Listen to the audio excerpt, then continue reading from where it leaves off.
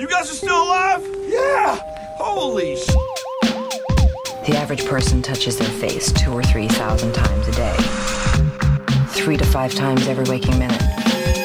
You gotta isolate the sick, and I mean really isolate them. We gotta get everybody else back into the houses. We gotta keep them there. We're doing that. No, we're not doing it. And if one of them has got it, then 10 of them have got it. What does it mean? Judy, what does it mean? They're checking for elevated temperatures. It's gotta be some kind of virus. If you just tell us what's going on, maybe we can actually help you.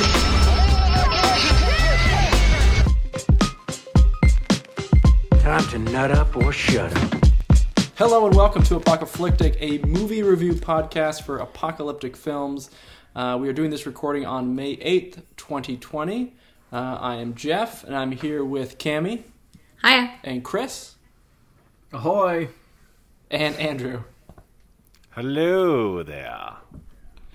Welcome everyone out there. We are super happy you're here with us.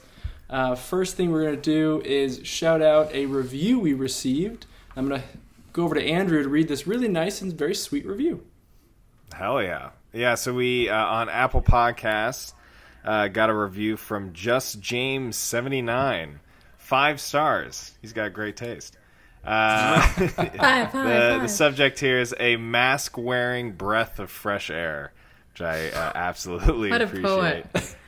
And then the message here says, listen to this on a whim and I am hooked. It's refreshing to hear multiple hosts podcasts without falling into the tropes of bickering and morning radio style personalities. The commentary on the films is insightful and gives a unique perspective from each host. I dig Thank you, Just James, and also Thanks, that's man. a wonderful review. Yeah, that brought so much warmth to all of us. Yeah. You can't see my smile behind my face mask, but it's there. Oh, man. Well, we really appreciate it. We hope that you also get the breath of fresh air, you other listeners, from our non-bickering reviews. Not yet. Oh, man. Not yet. Wait till I might start some shit this podcast. There's going to be some movie that we have very different opinions on at some point. It's inevitable. Yes. That's true. There really hasn't been a very controversial... We haven't, bickered, been on opposite sides of a movie.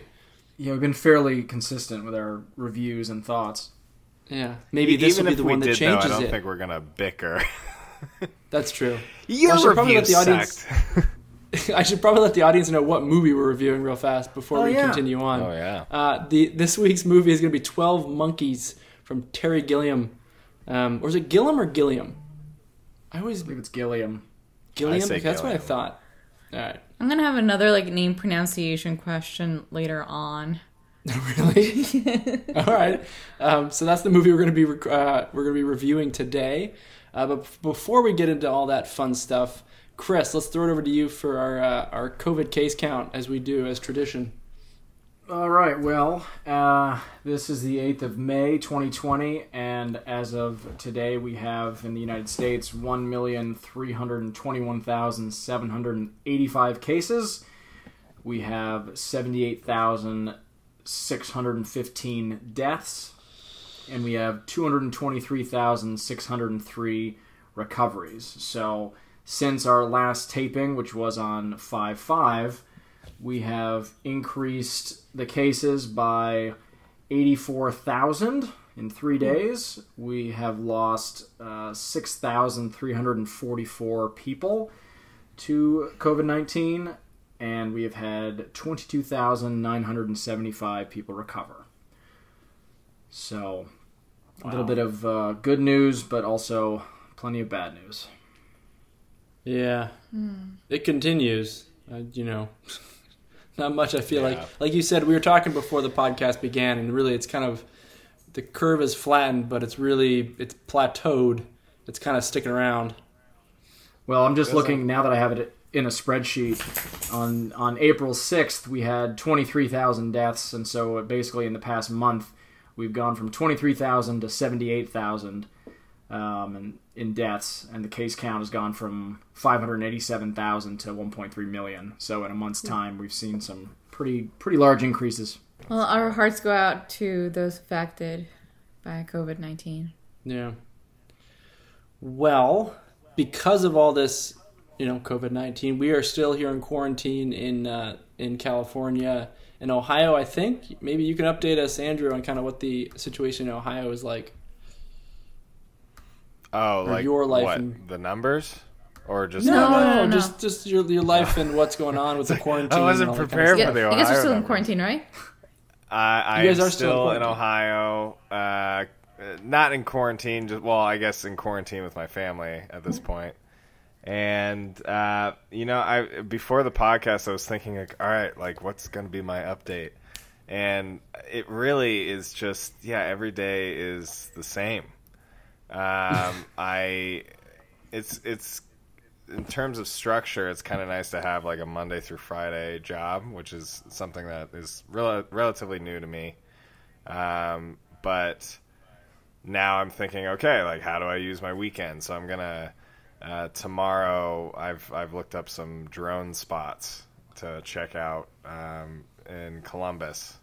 So in hopefully empty areas, or only empty areas, I should say, I'll be flying my drone, capturing some footage, and just playing.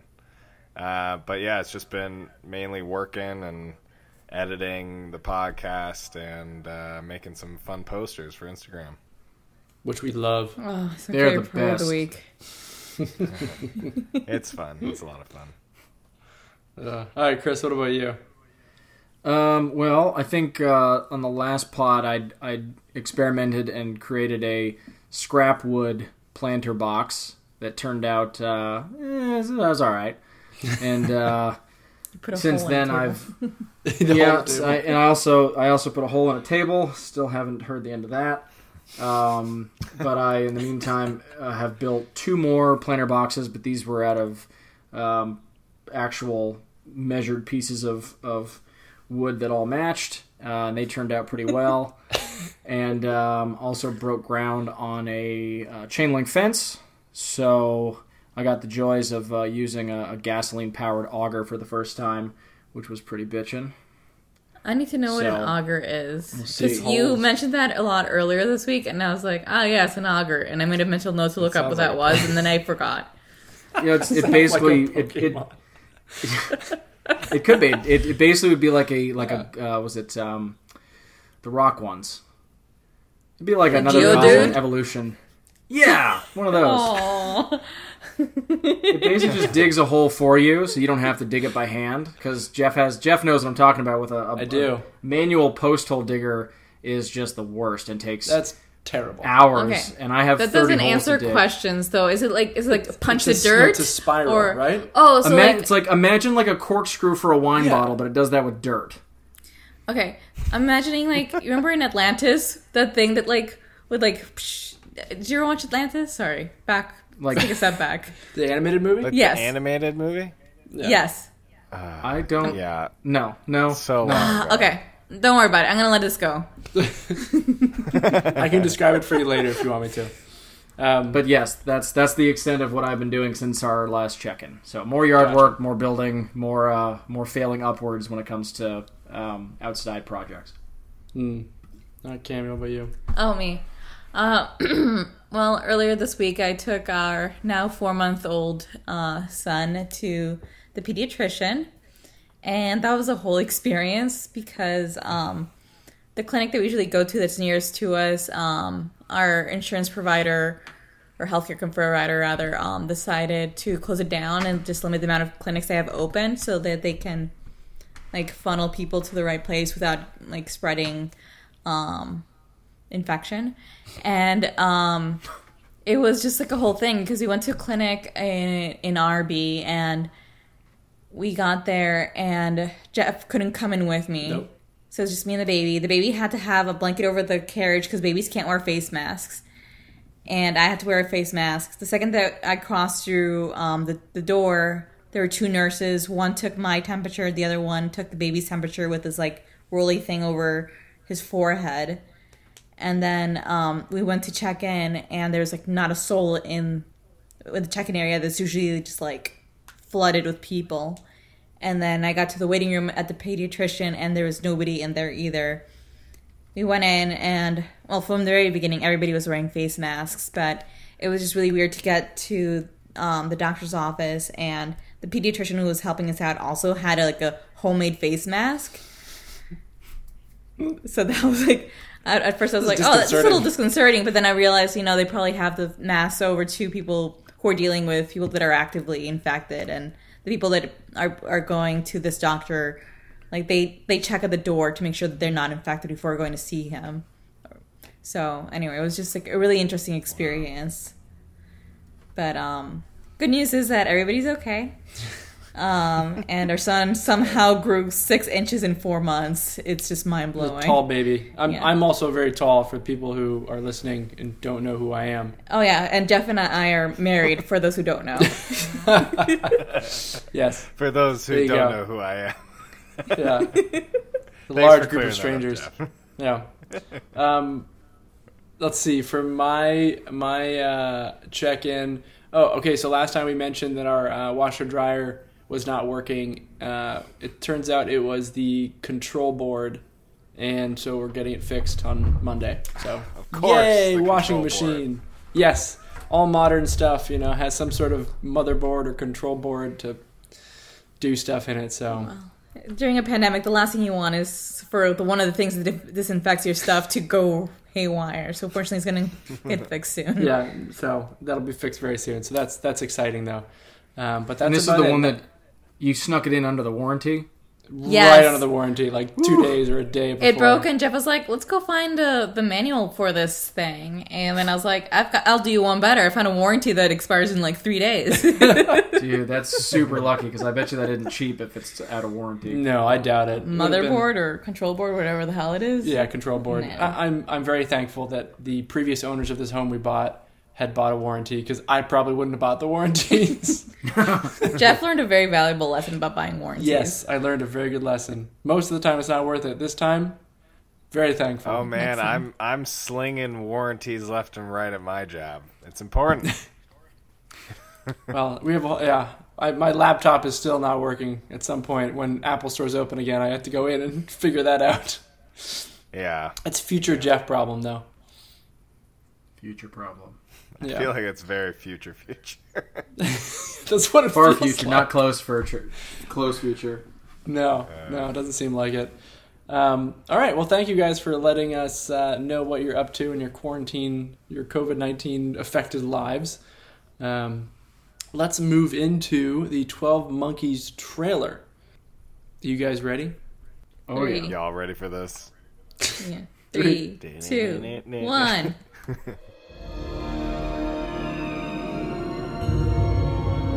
You're a very good observer, Cole. We have a very advanced program, something very different. An opportunity to reduce your sentence considerably. And possibly play an important role in returning the human race to the surface of the Earth. No license, no prints, no warrants. Well, he took on 5 cops like he was dusted to the eyeballs. What year is this? What year do you think it is? 1996. That's the future, James. Do you think you're living in the future? I'm simply trying to gather information to help the people in the present trace the path of the virus. We're not in the present now. This is a place for crazy people. I'm not saying you're not mentally ill. For all I know, you're crazy as a loon. The Army of the 12 Monkeys, they're the ones that spread the virus. Monkeys. He's been living in a meticulously constructed fantasy world, and that world is starting to disintegrate. You haven't become addicted to that dying world? No, sir. He needs help. I think I'm crazy when people start dying next month. I don't belong here. You're here because of the system. I know some things that you don't know. Yes, my son. You sent me to the wrong year. You're certain of that? Science ain't an exact science. You had a bullet from World War I in your leg, James. How did it get there? I don't know. You're a trained psychiatrist. You know the difference between what's real and what's not. You said that I had delusions. You said you could explain. I'm trying to. I want the future to be unknown. I can help you. Get you out. You can't hide from them. Don't even try. We're all monkeys. The thing mutates. We live underground. They're watching you. I just want to do my part to get us back on top, in charge of the planet.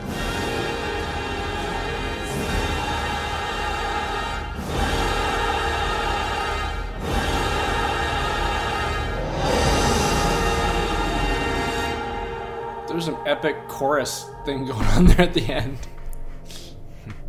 I don't think that was even in the movie either. No,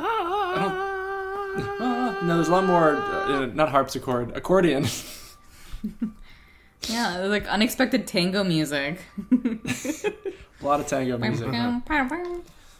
All right, so let's see. I'm going to give a little short synopsis here. It's a little bit of a complicated plot, so I'm going to kind of give a simplified version of it. A little bit. Yeah, essentially a deadly virus, which is the reason why we chose this film as part of our slate of movies. A deadly virus released in the year 1996 wipes out almost all of humanity, forcing survivors to live underground.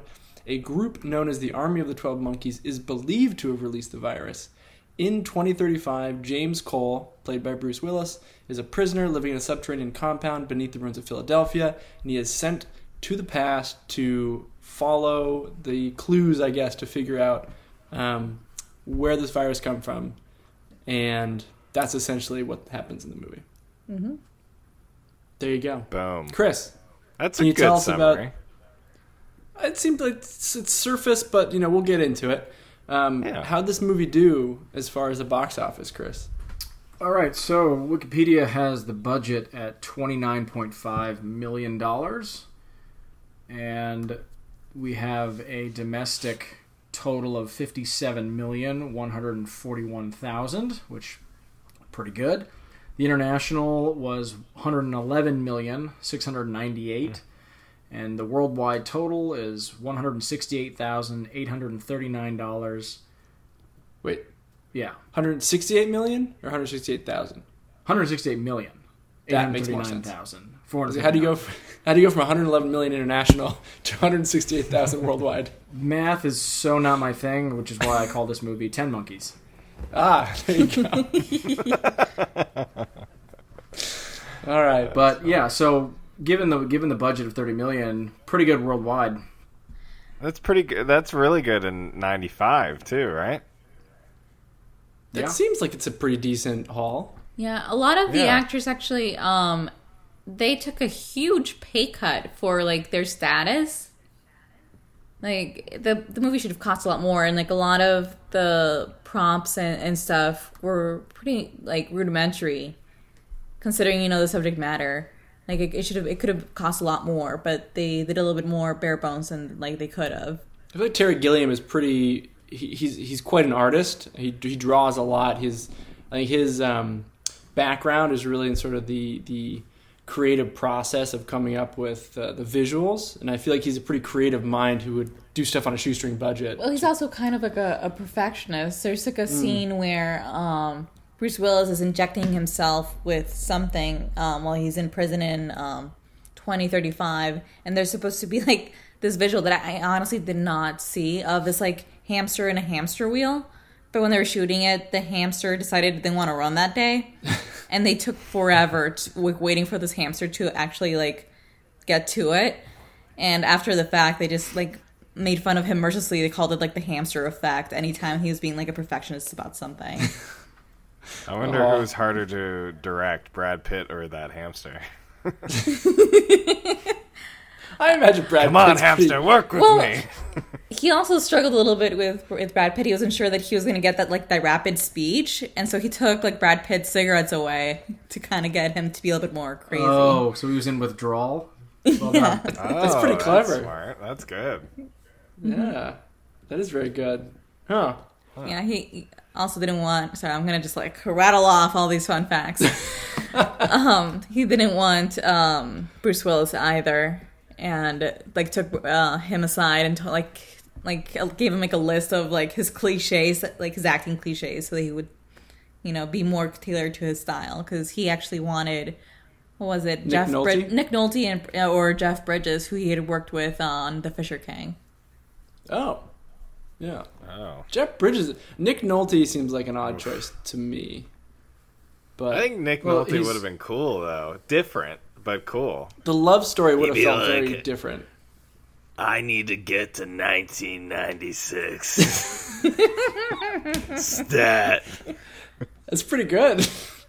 Well, I wonder if part of the problem or part of the decision to have Bruce instead of someone like Nick Nolte is that Bruce, I think, was more of a well-known international star. Because especially if you look at the international numbers, it made a bunch of money internationally. So it may be that, in like Japan and Italy and just other big markets, Bruce Willis was a known entity, whereas Nick Nolte maybe not. Yeah, well, Bruce Willis was a bargaining chip because, Terry Gilliam, the only reason why he signed on was because he got final cut, but in return, the producers were like, okay, but not the producers, but like the studio's like, okay, sure, you get a final cut, but we want Bruce Willis. He's going to draw in more people. Well, it sounds like probably accurate. By the time 12 Monkeys came out, Brad Pitt was on a star on the rise as well because he'd already had Seven and Legend of the Fall, and so the Interview with the Vampire, Interview with the Vampire, right? So he was becoming a much more known quantity. Which is lucky, what's in the box?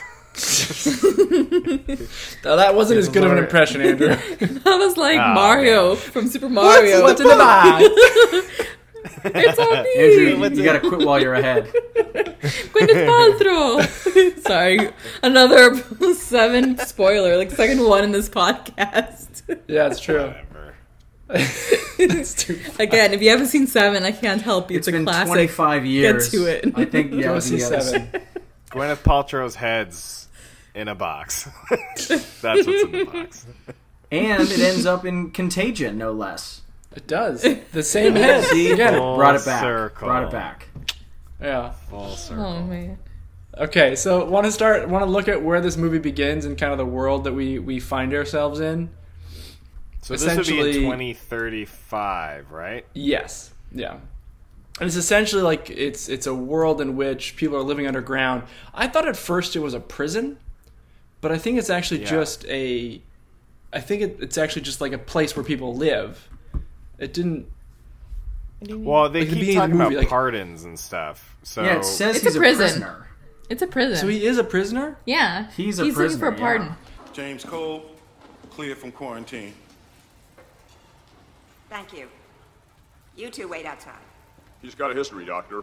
Violence, antisocial sex, repeated violations of the Permanent Emergency Code, insolence, defiance, disregard of authority, doing 25 to life. I don't think he's going to hurt us.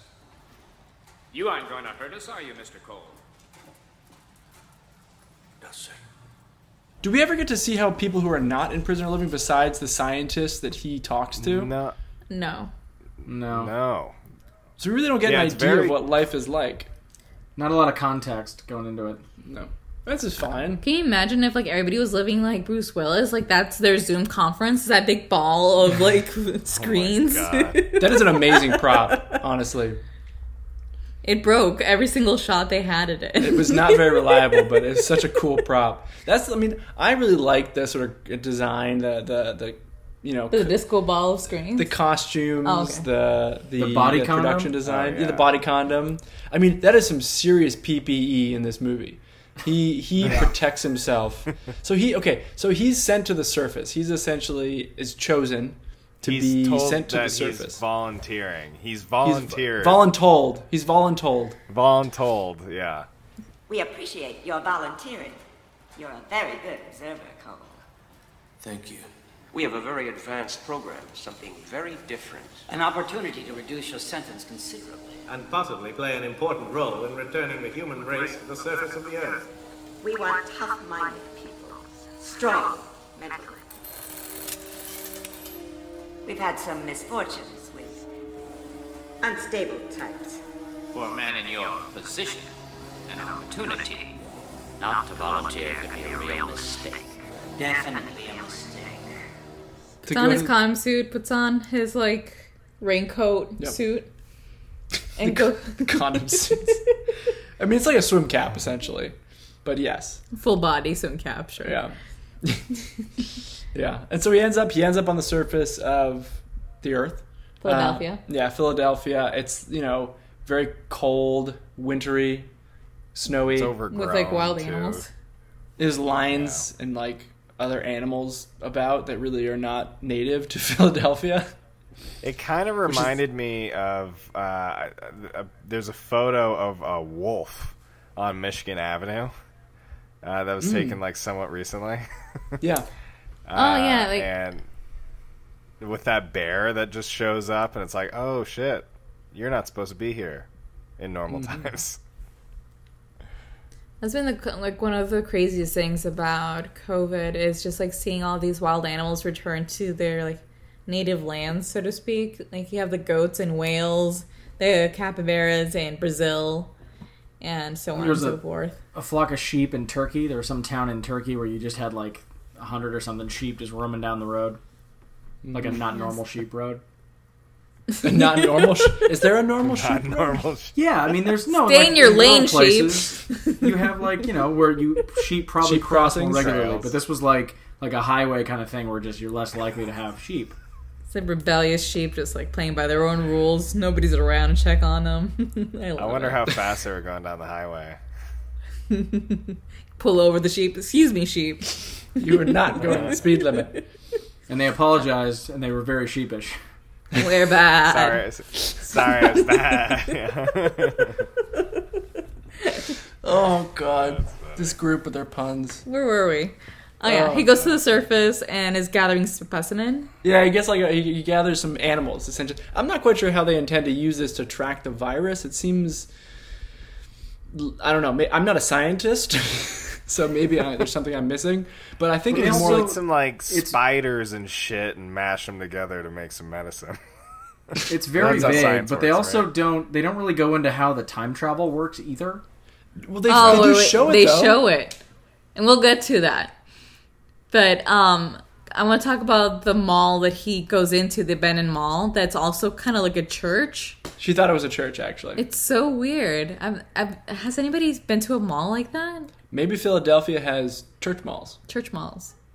New thing. Worship to the capitalist gods. Yes. Been to one. Maybe if you go to Philadelphia. I've never been to Philadelphia, so I can't say. Mm-hmm. It's just a very dramatic looking mall, which we find out later has a wig section. Which as kind of malls weird. Do. It's an important component. That's one of those, what do they call it, an anchor? A mall anchor is the wig Direct store? Me to your wing department. All the cool kids on the Friday nights hang out at, the wig store. Wigs are us. Oh, man. Get out of my head. That's why you're married. It's terrible. Oh, okay. So he's sent to the surface, which I think was a test.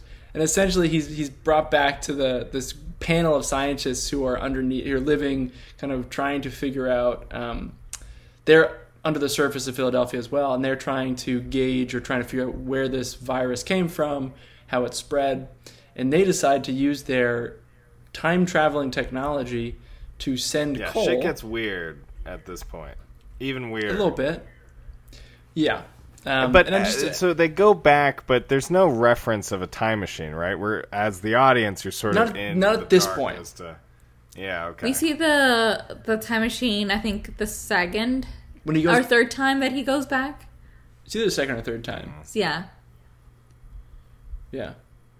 But essentially, he arrives. Sure. He mistakenly ends up in 1990 when he's supposed to end up in 1996.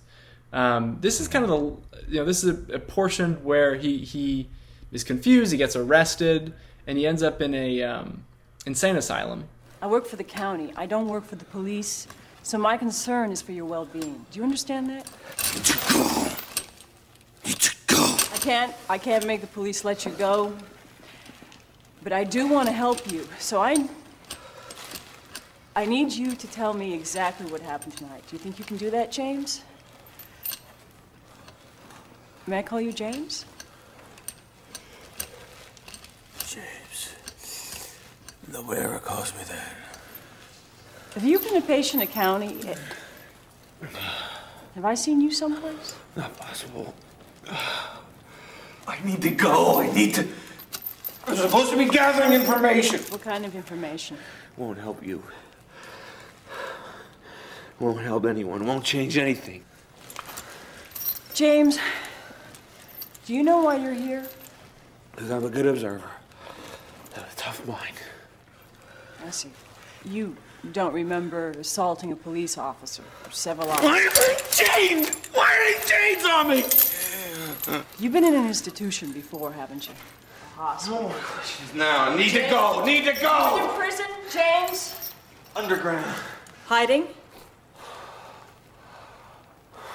This air.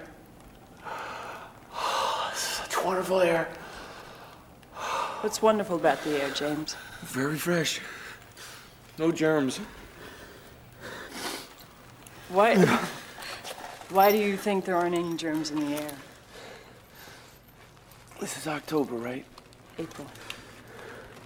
What year is this? What year do you think it is? 1996. That's the future, James. Do you think you're living in the future? 1996 is the past. No, 1996 is the future. This is 1990. He's diagnosed by Catherine Riley. That's the name that I don't know the pronunciation of. Is it Rayleigh or Riley? I think it's Riley. I think it's Riley. It's Riley. We all watched the movie, and I feel like somebody says the name, and none of us remember. Yeah, no, I'm pretty sure it's Riley. Yeah, no, it's Riley. Andrew's watched it the most recently. 15 minutes before we started recording. This is just the most obnoxious spelling of the name Riley. For those who can't see this, it's Railly. Like, God, what a pretentious spelling. Yeah. It's like Amy. Ayme. Brian. He's Icelandic. We lost so many fans just now named Amy. That's how I spell it. I highly doubt anyone spells it Aymie. If you do, please comment and correct me. I had a friend in high school. She spelled it Aimee. That's like Amy Mann. Yeah, right? no, I have a friend that spells it the same way. All right, it's still a little weird. Yeah. But so in the mental asylum, we meet my favorite character in this movie, bar none. It's Jeffrey Goins. It's a great name. Jeffrey Goins. Played by Brad Pitt. Games. Here's some games. Games I want to get out. See? More games. Games, they vegetize you. See? Yeah. If you play the games, you're voluntarily taking a tranquilizer. I guess they give you some chemical restraints, huh? Drugs! What did they give you? Thorazine? Haldol? How much? Learn your drugs. Know your doses. It's elementary. I need to make a telephone call. Telephone call? That's communication with the outside world. Doctor's discretion. Hey, if all of these nuts could just make phone calls, it could spread. Insanity oozing through telephone cables, oozing to the ears of all these poor, sane people, infecting them. Wackos everywhere, plague of madness. Come on, let's go. In fact, very few of us here are actually mentally ill. I'm not saying you're not mentally ill. For all I know, you're crazy as a loon. But that's not why you're here. That's not why you're here. It's not why you're here. You're here because of the system. I think he could have his own podcast. He probably would have a very successful radio show somewhere talking about fanatical. Jeffrey Goins. Well, he's essentially like anti-capitalist and it's sort of, or I shouldn't say that, he's anti-corporatist, which is what Wikipedia said. But like he talks about, the impact of commercials, and he's kind of ranting to Cole. He's supposed to be giving a tour of the mental institution. There's the television. It's all right there. All right there. Look, listen, Neil, pray. Commercials. Not productive anymore, at least to make things anymore. It's all automated. What are we for then? We're consumers, Jim. Okay. Buy a lot of stuff. You're a good citizen. But if you don't buy a lot of stuff, what are you then, I ask you? What? Mentally ill. Back, Jim, back. If you don't buy things, toilet paper, new cars, computerized blenders, electrically operated sexual devices, stereo systems with brain-implanted headphones, screwdrivers, miniature built-in radar devices, voice-activated computers. But he makes that, remember we were watching it, and he makes that one point of talking about how people are expected to purchase things, and you have to be part of the machine, and the first thing he mentions is toilet paper. Super weird. Literally the first thing. Go on, you get your toilet paper. That struck us. How is that part of the machine? I mean, I buy toilet paper. People need to wipe their butts. Does that mean that he doesn't? Since he's against being part of the machine, does that mean he's a bidet guy? He's a bidet guy. Bidet. Fair enough. For sure. He's got a Perry bottle with him at all times. Got a bidet installed in the mental institute. For sure. Yeah. Maybe they probably do have a hose, let's be frank. That would be what they'd use. Well, that's actually a parallel that happens in the future that happens, I think, before he goes to the insane asylum. When he's in the prison, when we first meet him, when he comes back from being in the real world, he gets disinfected with like what looks like whiteout, that like white paint. Oh, and before right, he goes to the insane asylum, he's also scrubbed down. That's a good point. Yeah, there was that a correlation, but there was sort of a connection between those two moments, both past and future. There's a lot of stuff, and this is why, like, in the beginning of the movie, it's very disorienting because you're not entirely sure what's going on in terms of the time travel. Then you later discover that there's a time travel element to it, but there are moments like what you just referenced that, like, it's so hard. This was the first time I saw this movie, so I'm eager to rewatch this one now because there's moments like that I wonder, is that just sort of like almost like a deja vu moment that he's experiencing that, it's pretty wild. And there's something that happens throughout the movie that showcases, so this is right before the big virus took place. It keeps going back to this point in the movie in '96, right before the virus hits, where you're actually seeing Bruce Willis's character as a child seeing the scene of someone getting shot in an airport, and there's a few moments there where you see different elements, including Brad Pitt's character that isn't actually in the real life scenario of that. So there's a lot of weird shit going on like that. I think it's pretty intentional. That's such a cool example of that. It's pretty intentional, the idea of making the audience wonder what is real and what's not. Like that's I think very much an intentional part of the story. Yeah, he becomes an unreliable narrator of sorts, but not really narrator because obviously there's no narration, but you're seeing it through his eyes. Yeah. But you're meant to, I think, ponder or wonder whether, because that's the whole thing is he's telling this story, he's in the mental institution, he's explaining to a psychiatrist what's going on, like why he's here. He has this phone number he can call that he's supposed to leave a message for, but when he calls the number in 1990, it's this very, very silly scene of like a woman with like four or five kids. What are you talking about?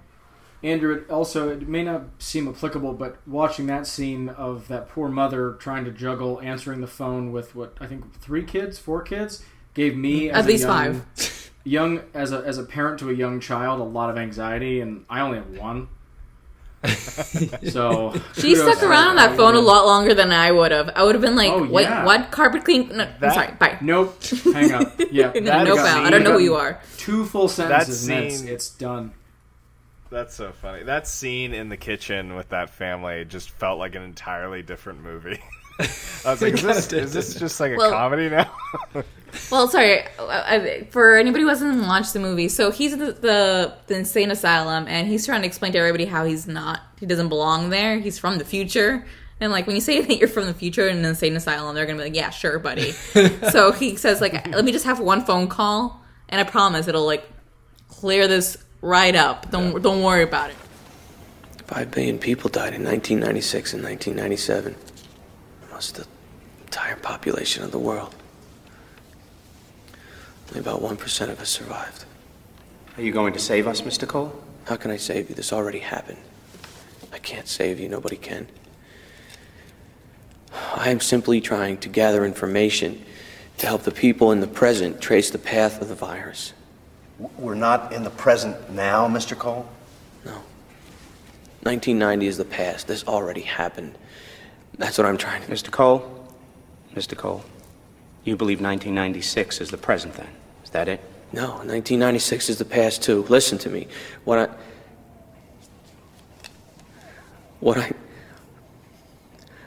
I need to do is make a telephone call.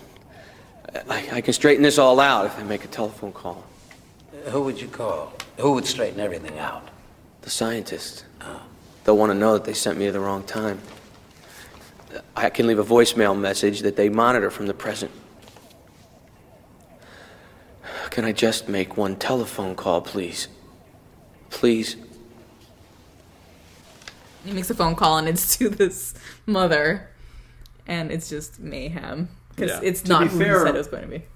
To be fair, when you say that you're from the future not in an insane asylum, you also look nuts. Yeah. Well, they're going to think you belong in an insane asylum. Yeah, they're like, oh, you're in the right place, buddy. We got you. We got you, boo. There are plenty of crazy characters in that insane asylum. Obviously, Brad Pitt's character. But there was that one guy talking about how he's currently existing on a planet that is Ogo. looking to take over Ogo, that's trying to take over Pluto or some shit. Yeah. Is this the guy in the tux with the bunny slippers? Yes. Yeah, insane asylum, Neil deGrasse Tyson. Yes. Insane asylum, Neil deGrasse Tyson. I don't really come from outer space. Oh, L.J. Washington, he doesn't really come from outer space. Don't mock me, my friend. Get out of my chair! It's a condition of mental divergence. I find myself on the planet Ogo, part of an intellectual elite, preparing to subjugate the barbarian hordes on Pluto. But even though this is a totally convincing reality for me in every way, nevertheless, Ogo is actually a construct of my psyche. I am mentally divergent in that I am escaping certain unnamed realities that plague my life here. When I stop going there, I will be well. Are you also divergent, friend? That's awesome. That's so wonderful. Yeah. Cast of characters. Yeah. So this is where we meet Dr. Riley for the first time. She's on that panel. Mm-hmm. And this poor woman, she is like professional through and through, and just like all of her male coworkers suck so bad. Because like she clearly is an expert, and she's like really good at what she does, but everybody just like doubts her every step of the way just for being the token lady on the panel. It just, as a fellow lady, just really infuriated me. Lot of bitches on that panel. Lots of bitches. Except for Riley. They also keep reminding her that she's a psychiatrist, like she's somehow forgotten. Come on. You're a psychiatrist. But everywhere she goes, like, it's not just like her panel of like awful coworkers, it's also the cop? Who's that guy? Oh, Christopher Melanie.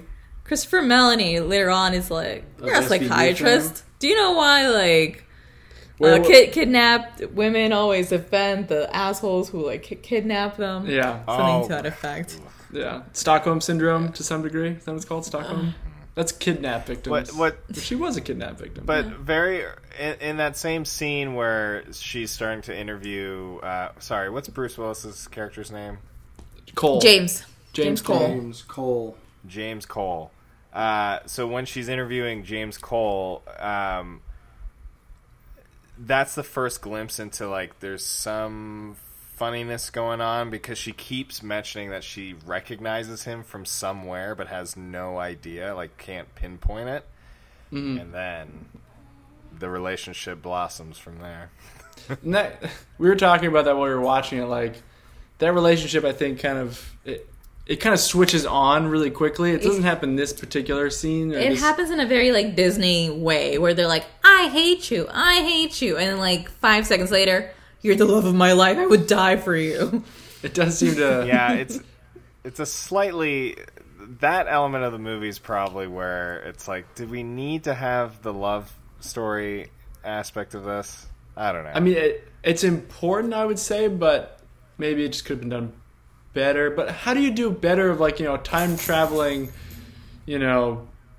person shows up and the psychiatrist who interviews him ends up falling in love with him? It's pretty tough to kind of find a way to make that feel organic. They had enough going on in this movie. They did not need the love story. Yeah. They had good chemistry when they weren't yelling at each other. And yeah, when he wasn't killing vagrants to save her from being raped. Yeah. That really put a kibosh on their relationship. That's a tough time, A few issues should we to iron out.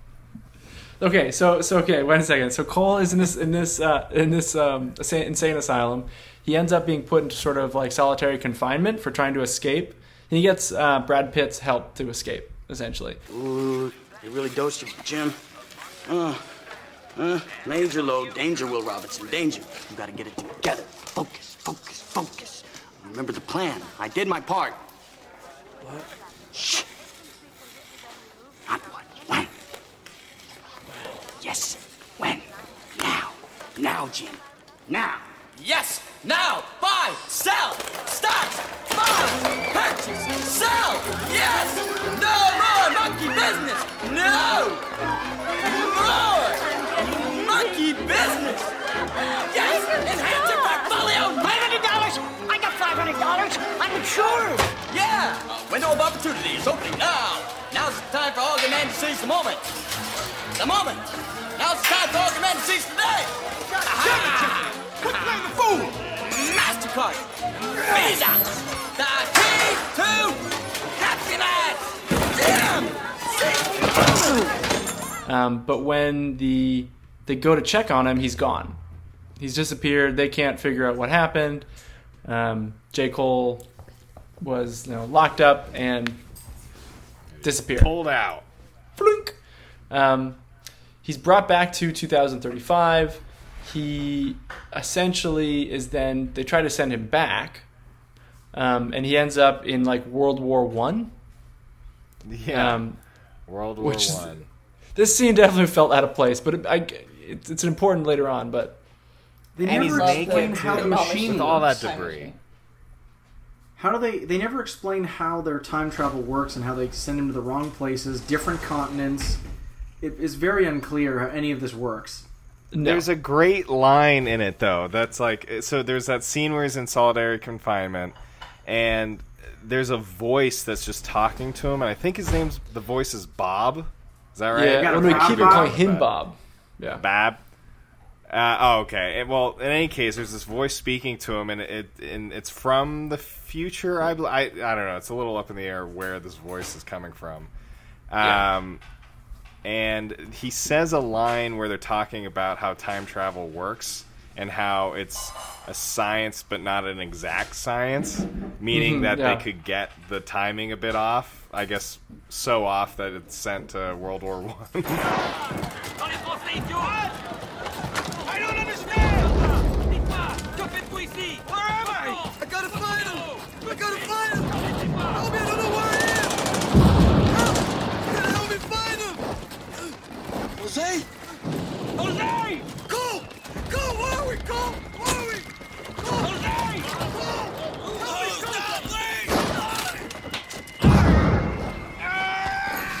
But in that scene, he runs into a familiar face. Jose, who was his cellmate? Neighbor, I guess.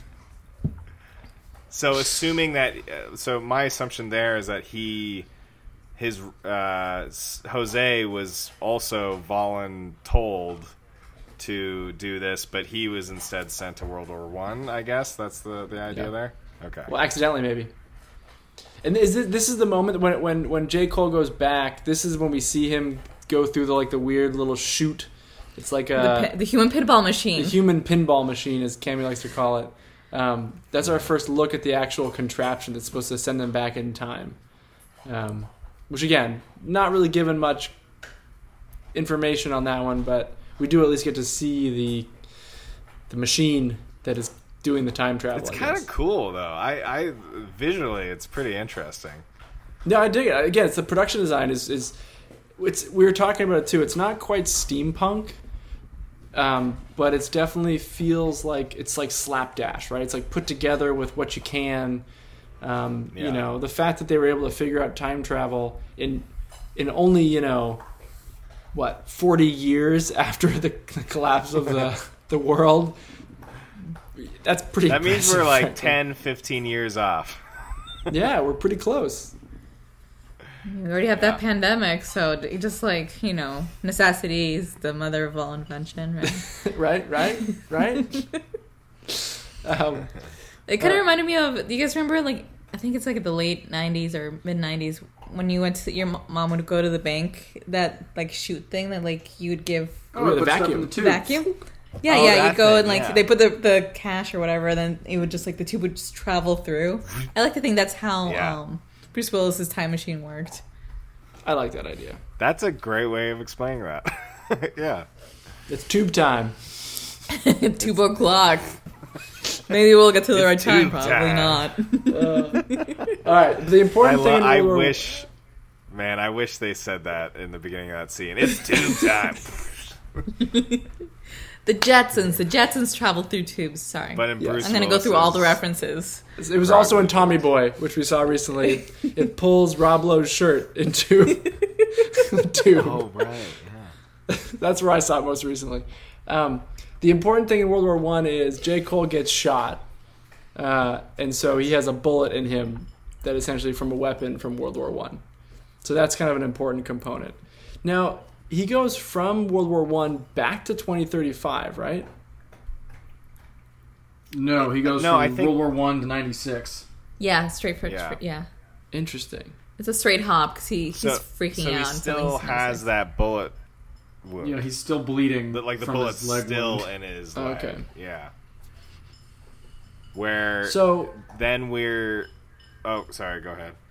No, I was going to say, then we're back in 1996. We don't see James Cole right away. We see Dr. Riley giving a lecture on, what was the Cassandra Complex. Yes. And she meets Dr. Peters there for the first time. Dr. Peters works for Brad Pitt's, for Christopher Plummer's For Christopher business, Plummer, yeah. Who's a virologist. So essentially this guy... Peters, played by David Morse, who's also a pretty sweet actor. Not a A-list star, but he's a pretty cool actor. Yeah, character actor. Well, it's interesting. I guess he is also, to some degree, an environmentalist. He essentially envisions that humanity will gradually destroy itself with the destruction of the environment, and he thinks that's insane. So he's quite alarmed by this. And he talks about that after the lecture when he goes to get Dr. Riley's book signed.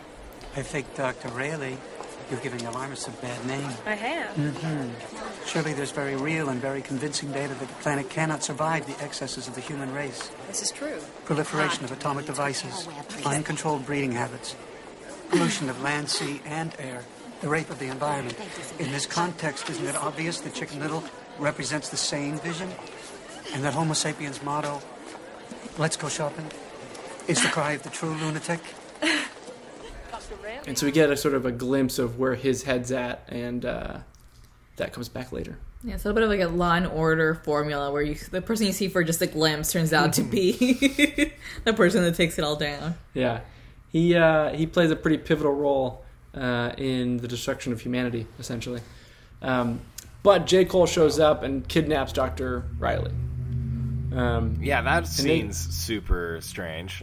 Where you just see this shadowy figure grab her, throw her in the car, and just drive. Where? To Pittsburgh. Where are they going, actually? I don't remember. Pennsylvania? Baltimore. Philadelphia. Or Philadelphia. Yeah. Go to Philadelphia. That's an hour away. Yeah, that's how that scene plays out. I think we should give you 2 nominations for that. We'll just we could just reenact every scene. No, what I liked about that scene, because that's when the even though he's kidnapped her, there's still some flirtation happening in the car there. Sparks flying, I don't know, it's kind of like some role playing maybe with the, I don't know, whatever they're into. 90s movies were very problematic. They had a lot of scenes that I'm worried had some guys going this could kickstart my love life. Ugh, I hope not. As a lady who was just oh no, please don't. Yeah. Please don't give this as a how-to. Probably my favorite element of this scene was Bruce Willis was very, he kept wanting her to play music in the car. Because from where he's from in 2035, music just isn't a thing. It doesn't exist. And so there's a moment where he talks about, man, I love the music that you guys made in the 20th century. And it, that whole sequence sort of reminded me a little bit of that piece in 28 Days Later where they talk about, oh, no music's going to be made, no more films and all that stuff. And, like, that is genuinely something. We will get past coronavirus and COVID-19, but that is something that I kind of think about. Like, it's almost... I didn't really think of a world in which new movies, for example, weren't releasing, or new music. Well, music is still going on, but at least new movies wouldn't be releasing. So, yeah, so this moment in the film just kind of hit me again, where I'm just like, oh, God. Gotta really be happy with what we have. We've been talking about it, and I feel like it's going to be a huge animation boom. I think so too. It's going to be a big moment for animation. I'm stoked to buy Scoob for $25 on the 15th of May. Scoob? Or that might even new just be a Scooby-Doo rental. movie. Oh, I was thinking, no, there's like the, whatchamacallit, what's the movie that the King of Long Island? No, the King of Staten Island. Is coming out Staten June Island looks so 15th. good. So that's still... That was things are filmed gonna be last coming out. summer, to be fair, though. Yeah, no, things that be filmed that'll be a little different. But like music, I think a lot of people can make still at home. Two things. People can make it at home. Look at, whether you like her or not, Billie Eilish and her brother make music essentially in a bedroom, which is impressive. But music's been around for millennia. Like, there are still people that can make music, even if it's not recorded and shared. Music will still be created. So there was a moment where I related to Bruce Willis's character with the music, because I remember when I was in Navy boot camp, I'd gone a month without hearing music, and we had to do some trip where we took someone in a van somewhere across one of the bases. It was the first time I'd heard any music in a month, and it was some pop song I think called it was called Gravity. Couldn't tell you how it went or anything. But it was the first song I'd heard in a month, and I remember tearing up a little bit because it just the input of something entirely different than what I'd been used to for a whole month with no music. The song isn't even that great, but just because it was the first in a month, I understood his profound reaction, even if mine would be a slice of his. So that's kind of I think that's a real sensation you can have if you go that long without hearing music, because I had it happen to me. Is it Sarah Bareilles? Could be. I don't know. Is it like a slow song? John Mayer. No, it was something. No. It was a techno dubstep kind of thing. Oh, okay. So I was gonna say Sarah Bareilles' Gravity is like known for being like a tearjerker background, like the background of like tearjerker scenes and like sitcoms and stuff. Unless it was like a techno cover of that, I don't know. I love the idea of these big brute guys coming from boot camp listening to Sarah Bareilles. I was thinking Defy Gravity from Wicked. Well, like they make fun of the song Gravity like being used that way in Community, where they just like start making like these weird like romantic scenes between characters that have anything to do with each other. Using the song Gravity. It's so good. Oh, good. Anyway. That's funny. Yeah. But the thing is, so they end up at the house of the virologist. So Goins, the guy who was in the mental institution, his father, the virologist, has his house, and he's having a party. And J. Cole actually puts Dr. Riley in the trunk. They actually don't show you that. They just show him kind of beginning to like before they grab her arms, and she's like, "No, don't do it." And then it cuts to him like going to the house. It was like right after they had a moment where it was like, this might be like, you might not live from this, and like I thought it was going to be something like the R word might have happened. I was just like, fuck, no, Bruce. I think rape's a word you're allowed to say, but not a fun one. I know. I hate saying rape. No one likes to say that word. Now I just said it. Anyway. Now you've made us say it 3 times, Andrew. You could just say, you could just do what they do in Arrested Development and be like, oh, nobody wants to R her. Oh, gee. No. Buster. Oh, dude. Unacceptable. Oh, Arrested Development. But the worst part of like that implication is that then afterwards it's like a news report, and it's a lady was found horribly disfigured. Like we think it might be that Dr. Riley or whatever. Yeah. I was like, what the fuck? And then she's just in the trunk, and it very rarely when I see someone in a trunk, locked in a trunk, am I relieved. But in that case, I was. She was so angry to be in that trunk, and like rightfully so. But I'm like, girl, there's another woman who got found, and she was not in the trunk. Yeah, what happened with her? We don't really find out. They don't ever go into any of that. It's just a coincidence that they found a woman mutilated in the same forest. It's just to make the audience nervous. Just to very fuck with your temporarily. emotions. Yeah. Yeah. Well, I mean, we kind of skimmed over the part where he actually did. I mentioned it earlier in the podcast about the time when someone did try to rape her. This was before this scene, and he had to kind of kill these two vagrants in a. It was a theater, Kinda? I think. He had to kind of kill them. He totally killed them. He like curb stomped one of their heads. It was insane. The American History X'd one of the guys. Yeah. Yeah, it was pretty brutal. He was very dead. Now, the other like homeless people in that scene, I got Andrew, a they feeling prefer that transients. Okay. Hobos? Fine. They're not Whatever. homeless. Well, They're just on the move. no matter whatever they were doing. Oh my God. Jesus. Hey, Marion. You scared the fuck out of me. A vagrant! A vagrant! For the audience that did not see that, Andrew's mom just popped in and scared the living bejesus out of him. Jesus Christ. I see a hand on the screen. I had no idea what's going on. Are you being too loud again, Andrew? Andrew, are you being put in a trunk? Blink twice. Oh, no. Guess. I'm not being too loud. She just wanted to She say scared hi. the beard right off your face. For those who can't see, Andrew shaved his beard. Okay, well, we're recording right now. Hi, Aunt Marion. Hi, Love Marion. you very much. Wow. Did you just say I love you, Wow, babe? I That's what it really- sounded like. Huh? I said I love you sounded very like you said- much. Oh, I heard love you, babe. No. Good night, Mom. Wow. All right, where was I? That scared the fuck out of me. My heart like leaped. Oh my gosh. Ranma, These stop looking at noise-canceling tail. headphones. Ronma, stop Jesus. licking my Where was I? Birkenstock. I don't even know what we're talking about. Well, one of the things we Vagrants. didn't mention Yeah, that we should have Whatever. is during a couple points in their car ride together, they're hearing about the news story about the kid who fell down a well, Oh, yeah. and that there's a big search looking for this kid who was out with some playmates and seemed to have fell down a well, and so she mentions it, and at some point Cole says that it was all a joke and that the kid was actually hiding in a barn.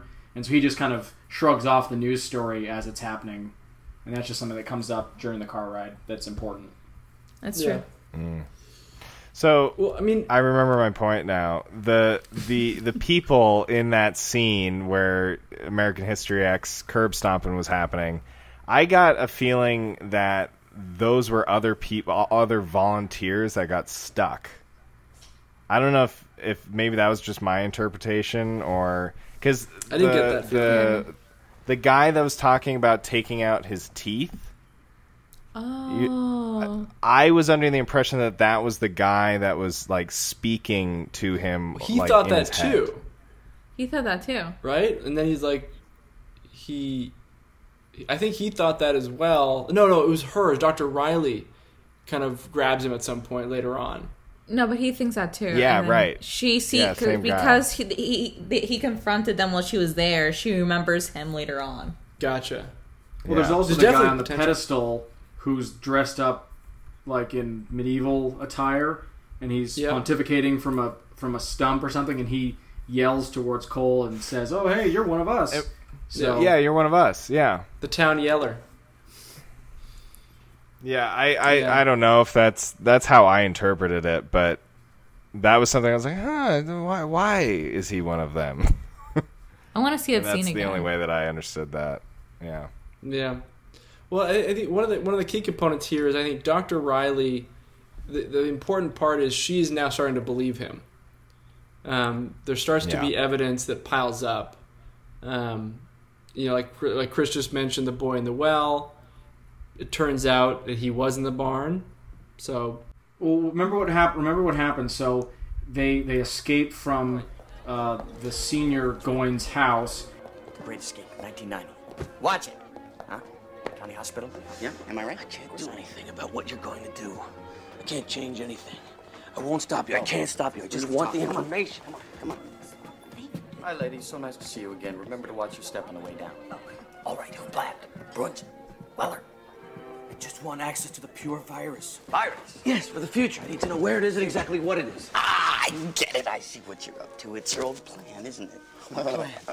Your plan. I don't know what you're talking about. What plan? Yes, you do. Yes, you do. We were in the day room watching television, and you were all upset about the desecration of the planet, which I understand. But then you said to me, wouldn't it be great if there was a germ or a virus that would wipe out all of mankind, like the animals and the trees? That was you're just trying to confuse me now. So funny. And I told you my father was this famous virologist, and you said, hey, he can make a germ, and we can steal it. Right? Go. Really, you were so The funny. thing mutates. We live underground. The world belongs to the dogs and cats. We live like worms. We just need the information. You are total nutcase, completely deranged, delusional, paranoid. Your process is all fucked up. Your information tray is jammed, man. You know what it is? You know I'm up to 12 monkeys.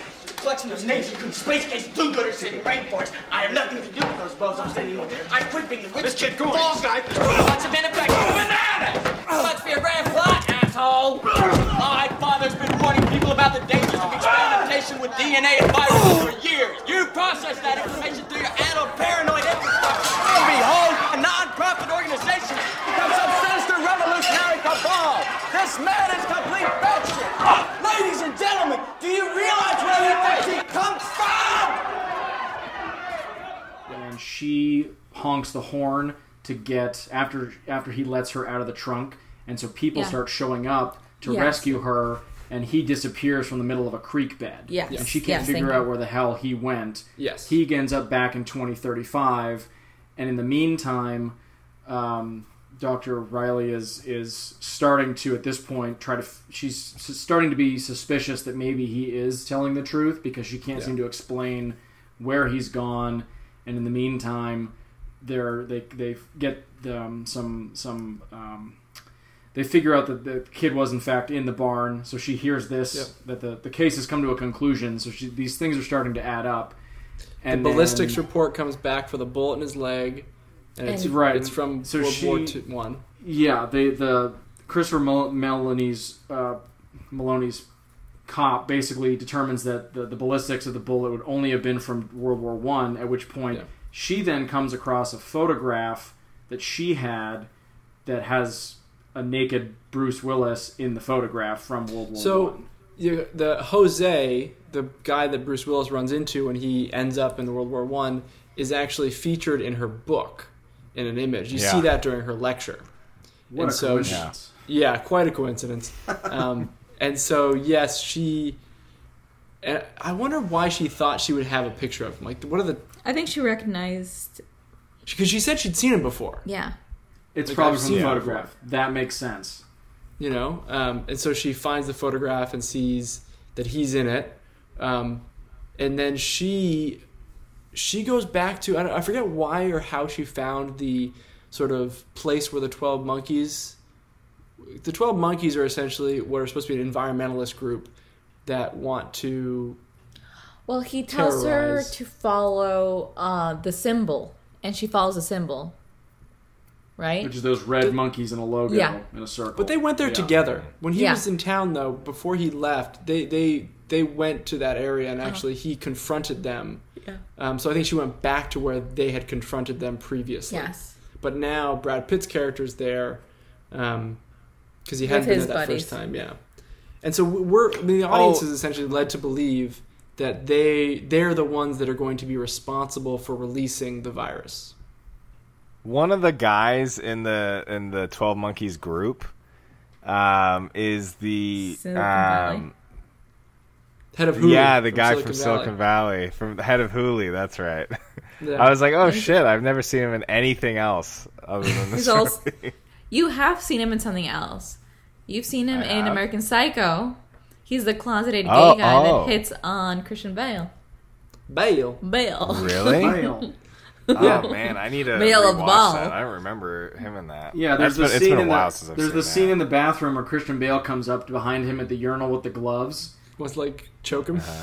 to choke him, and then he basically turns around and just grabs his hands and is like, "Oh, I thought you'd never do that," or whatever. I've always wanted this. I've always wanted this. And then Christian Bale's character is just totally. Oh, not you know sure what? to I do. do remember that scene. Oh, wow. Yeah. Interesting. Okay. So you have seen him a couple times before. I guess so. Yeah, Anyway, he's all stringy and young. for in big this fans of that guy, he's great in this. for like 5 minutes. So for 5 minutes. Yeah. So they essentially decide to escape, right? They're like, she believes him at this point. There's a weird scene inside of a hotel where a pimp shows up. It's kind of random. Oh man, he's in the cut-off leather suit, and he puts it on a hanger, but then just drops it. It's Prince like Crocodile Dundee hat, and it's like really bad. no eyebrows. In that room too, and demanding to take that because room. the owner of the hotel called him saying, "Hey, I guess there's some new girl in town." Because they're at a hotel where 1 hour hotel. you pay by the hour. Yeah. So like a lady shows up and wants a hotel room by the hour. It's a little obvious what she's up to. So she's encroaching on some dude's territory essentially, and so he gets warned and shows up. It's such a weird scene. Oh my gosh! And he's like in a cutter. Bruce Willis then takes out. He doesn't. He takes out two of his teeth in the bathroom. That's another fake out, similar to the trunk thing. Like exactly, it is another fake out because you make it seem like he kills the pimp in the bathtub when in reality all the blood on him is from when he pulled out two of his teeth. Oh, that's right. Yeah, because the cops show up and say, and the pimp thinks he was a dentist. Yeah, no, he's a fucked up dentist. That's what it's so dumb. Well, Bruce Willis comes out of that bathroom looking like he just ate him for lunch with blood coming out of his mouth. Oh, it's so it was weird. So brutal, and he's like, nope. I've never been relieved and said the words like, "Oh, I'm so glad he just pulled out his own teeth." I'm glad the pimp's okay. That's all. But he didn't want to be traced. That's why he did it. Because he wants to stay with Dr. Riley forever. So they've decided that they're going to run off to the Florida Keys before the beginning of the pandemic, because apparently the Florida Keys are just beautiful that time of year. It was an ad earlier in the mental hospital. They're watching TV, and that ad comes up. There is an advertisement for the Florida Keys. I mean, it's funny. My parents, and Chris's parents live in Key West. So it's just kind of funny the fact that the Florida Keys are referenced in this. Yeah, that's where they want to go for the end of the world. Is Key West. Key West. Ironically, our parents just went back to Key West. So thinking like Bruce Willis and Dr. Riley. Well, one of the points that happens before they decide that they're gonna run away to the Keys is that Dr. Riley decides that she's going to try calling the phone number now that it's 1996, and she goes over to the payphone, talks for a second, and then runs back towards James, and she basically is relieved because she says that the person that picked up on the other end is a carpet cleaner, and so she just rambles on and kind of in a jovial tone of voice talks about how the 12 monkeys are responsible for releasing the virus. Have a Merry Christmas. But in the midst of her explaining to James what she said on the phone call, he repeats back to her what she says before she actually says it, because it turns out that what she said on that payphone, the message did in fact get sent to the future, because that's the message that he got before he came to the past. And so it just shows that she was responsible for having the initial hunt for the 12 monkeys. She did it from the past. And that's incredibly important. In the same way that when Jeffrey Goins tells James at his father's house that the inspiration for the 12 monkeys came from James in the insane asylum 6 years earlier. And so it showcases the fact that a lot of the choices made by some of the characters were influenced by James or Dr. Riley at different points in time. Well, James, I feel like, had the impact on it all, essentially. He bears a huge amount of responsibility, and we kind of got into this, when we were talking about the movie right afterward, but it kind of falls into some of the challenges with time travel movies and how can things take place, but they only take place because someone from the future came back to the past. Where's the initial catalyst for the events taking place? Like, it's hard. Things fall apart very quickly, and that's one of the challenges with time travel in movies. But that does happen. I liked it. I liked. That didn't, pull me out of it at all. Didn't bother you? It's confusing as fuck, but it's just like you kind of just embrace it. It's just like, okay, well, this is just how it works, in this way of science, or quote unquote. They head to the airport in the cab and start seeing. Wait. Before they go to the airport, though, they decide to get disguises. They get a blonde wig. He gets a mustache. This is like the natural born killer scene. They go to the wig store. They go to the wig store. He gets a Magnum PI shirt, and she gets this bright red dress. That, I'm surprised he didn't, at this point go, oh, we're the people in that dream sequence that I keep on having. But they get all dressed up to go. And she's like, I'm going to wear a red dress since everyone's looking for me. It's a great dress, though. I love the dress. Everybody's really bad at hiding from the law in this movie. We'll go into a little bit more of that later. Bruce Willis with mustache chops. It looks pretty sweet, too. And the long flowing hair, because he's usually bald. So Bruce Willis. Oh, yeah. But they get all dressed up, and they go to a Hitchcock marathon like you do before you flee town. That's right, the Hitchcock marathon. Jeez, I feel like that's a very Terry Gilliam. I need to throw in my boy Hitchcock in here. What time's your flight, friends? 9:30. Might be tight. Tight? No, my watch says 7:30. On your normal morning, okay, plenty of time. But today you got to take into account your army of the 12 monkeys factor. What? What'd you say? 12 monkeys, honey. In case you folks didn't turn on your radio this morning. Bunch of weirdos let all the animals out of the zoo. And they locked up this big shot scientist in one of the cages. Scientist's own kid, one of the ones did it. Now they got animals all over the place. Bunch of zebras closed down the thruway about an hour ago. And they got something called an emu. It's got traffic blocked for miles up on 676. They're accomplishing by releasing an animal like this one into a city like That's what they were up to, freeing animals. It was. They said we did it. They meant the animals. The animals, yeah. So on the way to the airport, Dr. Riley and James Cole see a bunch of wild zoo animals on the roads. So there's like giraffes, there's like a lion, and they essentially are explained by the cab driver it's going to take a while to get to the airport because some idiots, I think calling themselves the 12 Monkeys, have released all the animals from the zoo. To back up a little further, we see Jeffrey Goins with his crew of gangly college students kidnapping his dad. And but before that, his dad has talked with Dr. Peters. Sorry, we're just going to do this all backwards. With Dr. Peters. Memento. That's how my brain works, guys. It goes like, hey, Dr. Peters, I think my son's up to no good. Let's lock this up a little bit tighter than usual because I think that our virus is going to get released. And Dr. Peters is like, I got you. It's okay. It's cool. I got it on lockdown. Then Jeffrey ends up kidnapping his dad and other scientists and locking them up at the zoo. And that's when we see the zoo animals run free. Yeah. And the cab Is that all driver's they did with his dad? They just locked him up in the zoo? Yeah. So he doesn't kill his dad. They just put him in an ape cage. They made him a zoo animal. They put him in a cage. I like the detail of they tied his mouth with something that says biohazard in there. And because that's also another moment where you're thinking like the 12 Monkeys are responsible for this virus.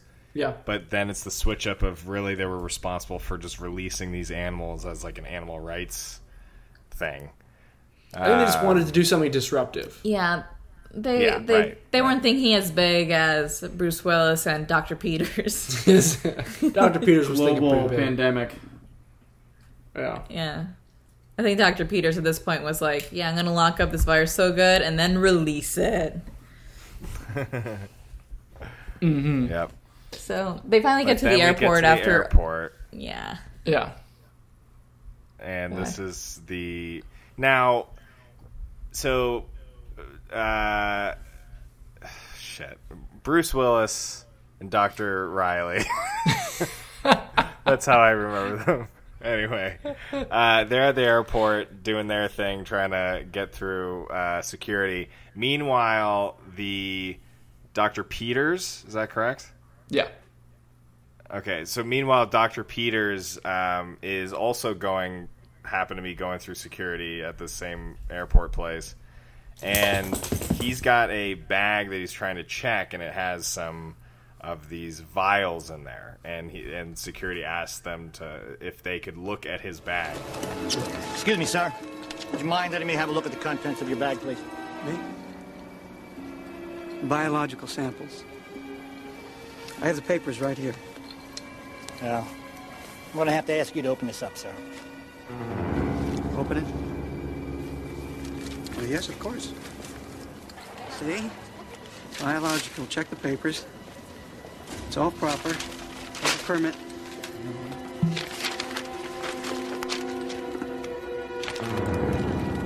It's empty. Well, yes, to be sure. It looks empty. I assure you it's not. You don't understand. No, ma'am, I don't have to understand. You but you have to get very important. There's a man I understand that you cannot get a deadly virus. There, you see? Also invisible to the naked eye. It doesn't even have an odor. That's not necessary, sir. There you go. Thank you for your cooperation. Have a good flight. This is where I was a bit confused in terms of why all of a sudden he wanted to spread a virus seemingly willy-nilly just based on the fact that the TSA asked him to open his bag. I think he knew that was going to happen. Correctly there? He knew that was going to happen, so that was his ploy. Okay. He had, well, the funny thing is that when you see him at the ticket counter before the scene, for whatever reason, the lady, like, looking through his itinerary is like, wow, you're going to all major cities around the world. She's, like, listing off all the cities he's about to visit. Yeah. And so, in terms of how he's going to spread it. Okay. Yeah. But, of course, Philadelphia is first on the list. He was very eager to show his bag. I was like, when they asked to look at my bag, I'm always so nervous, even though I don't have anything to hide. He is just like, yes, why don't you take a quick look and a sniff, please? But I love how he opens. He's like, it's you can't see it, and he puts it underneath the TSA guy's like nose. Odorless. You can taste it or smell it. Odorless. Yeah. Red flag. Weird. Also, he's wearing a bright yellow jacket, and he has shoulder-length red hair. Again, nobody is trying to just blend in at all. I think everybody wants credit. Well, in the 90s, that's kind of like blending in, right? Yeah, everybody else was wearing bright colors. Yeah. Terrible ties, too. Yeah, well, so the one piece that's important here, though, too, is while he's in the airport, Bruce Willis ends up making a phone call to the number to the carpet cleaners and actually informs them, like, we were wrong about the 12 monkeys. They weren't the ones that did it. I don't think he knew it was Peters at that point. Yeah, no, he doesn't.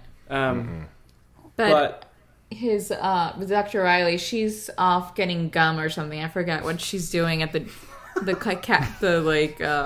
Walden Books or whatever she's at. But she's busy getting some gum.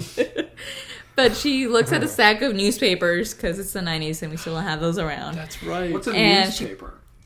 This is so silly. And she sees his picture and she has a little bit of a Jimmy Neutron brain blast and remembers him talking to her at her lecture, being like, wouldn't it be great if we had a pestilence that just cleared us all out so the Earth could bounce back? But it's an article about Christopher Plummer, the Goines' dad, and Dr. Peters just in the corner. He's in the front. He's in the corner, but it's a picture. It's very How does she keep seems to coming look at across the- these photographs Yeah. with really important information throughout the movie? It's like a visual way to have exposition without having to say a word. Yeah. Yep. That's exactly what it is. It's pretty unrealistic, frankly.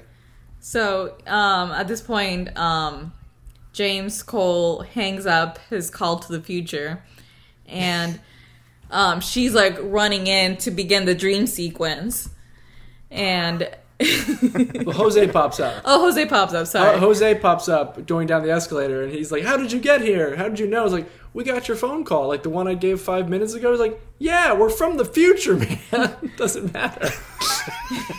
And essentially gives him he should know. James Cole should know that already. You'd think He's traveled like 4 or 5 times, and he's like, "How?" Surprise! He's like, "Human pinball machine, dude. We did it again."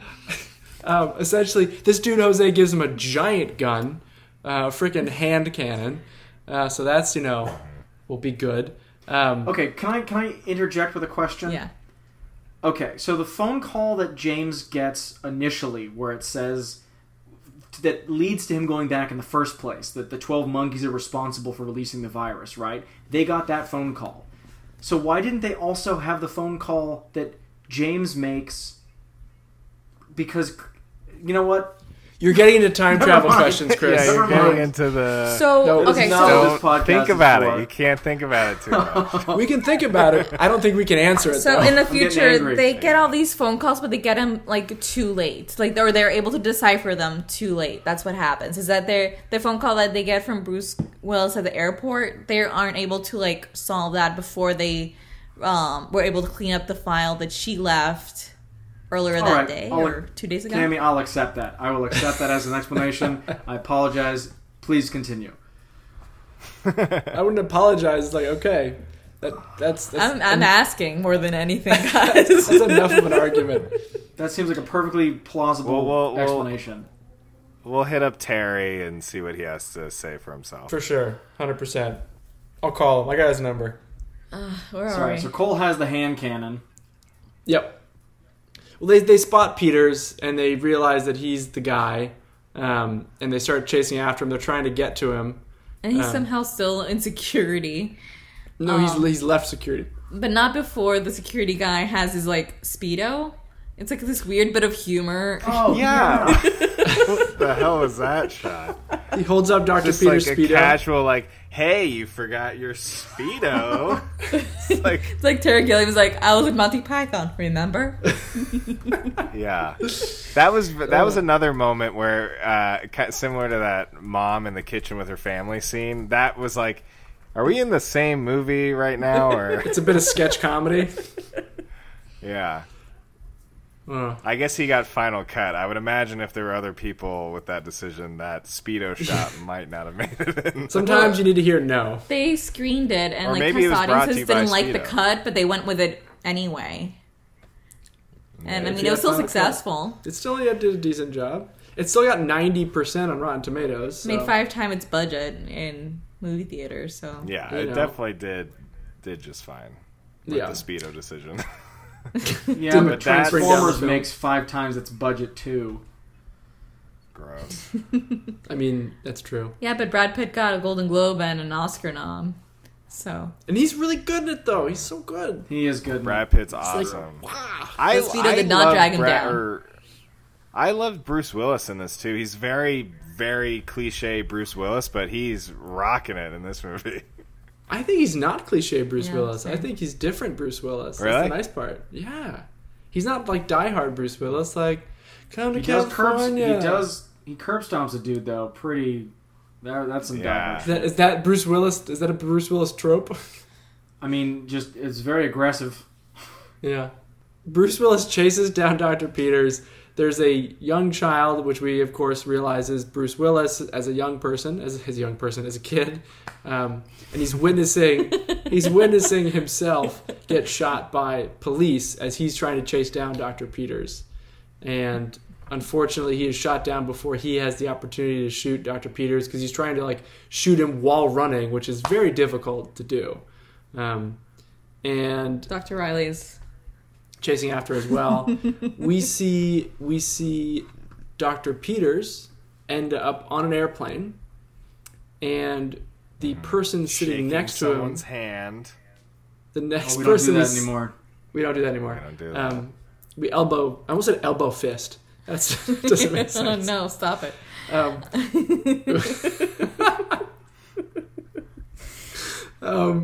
Sitting next to him on the airplane is a character who we've actually seen previously. It's obscene. All the violence, all the lunacy. Shootings even at airports now. You might say that we're the next endangered species. Human beings. I think you're right, man. I think you've hit the nail on the head. Jones is my name.